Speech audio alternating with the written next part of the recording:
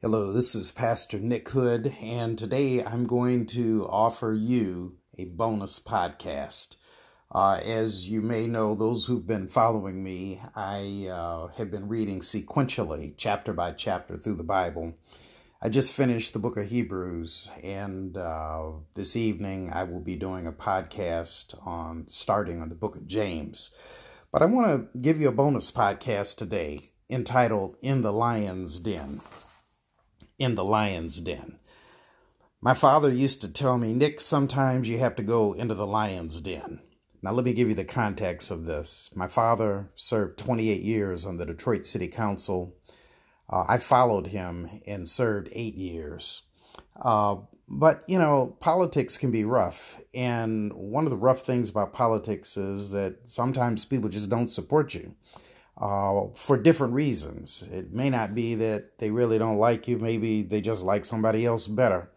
And in those situations, or if they have an interest that is just diametrically opposed to your interests, you end up going, in quotation marks, into the lion's den. And my dad and I used to talk about that. And my temperament was a little different than my dad's. I said, Dad, if and when I have to go into the lion's den, I'm going to walk out of that lion's den with the heart of the lion still pumping and bleeding in my hands. My father was horrified at my response, but I told him, I said, Dad, sometimes you have to fight back. But anyway, today at noon at the Plymouth United Church of Christ, for those who are listening to this who may be in the Detroit area, or if you're not, you can see it on Facebook Live at Plymouth United Church of Christ, Detroit. I will be preaching about this theme of In the Lion's Den. This is based on the story of Daniel in Daniel chapter 6. Daniel is the victim of jealousy.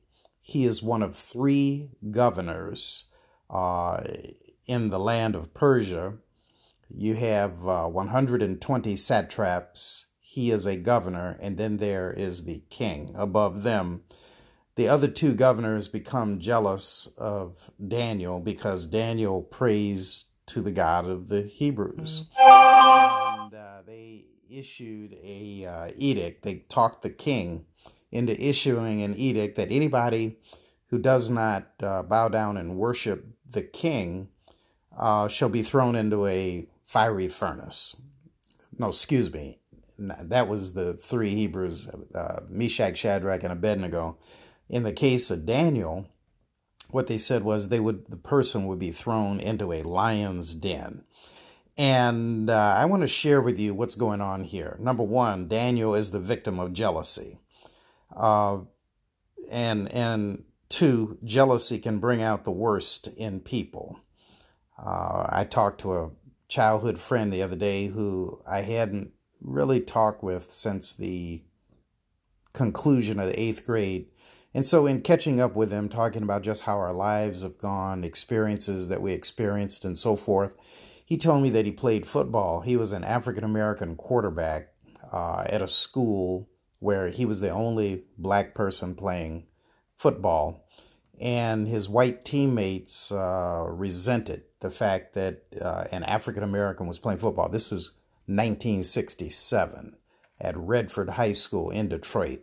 And he said his own team, the offensive line that was supposed to block for him, just let the defensive players come through. Plus, one of his running backs came up behind him.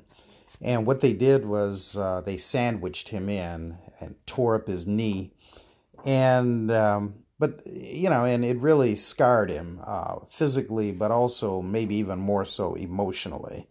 And it just reminded me how jealousy can bring out the worst, and resentment can bring out the worst in people.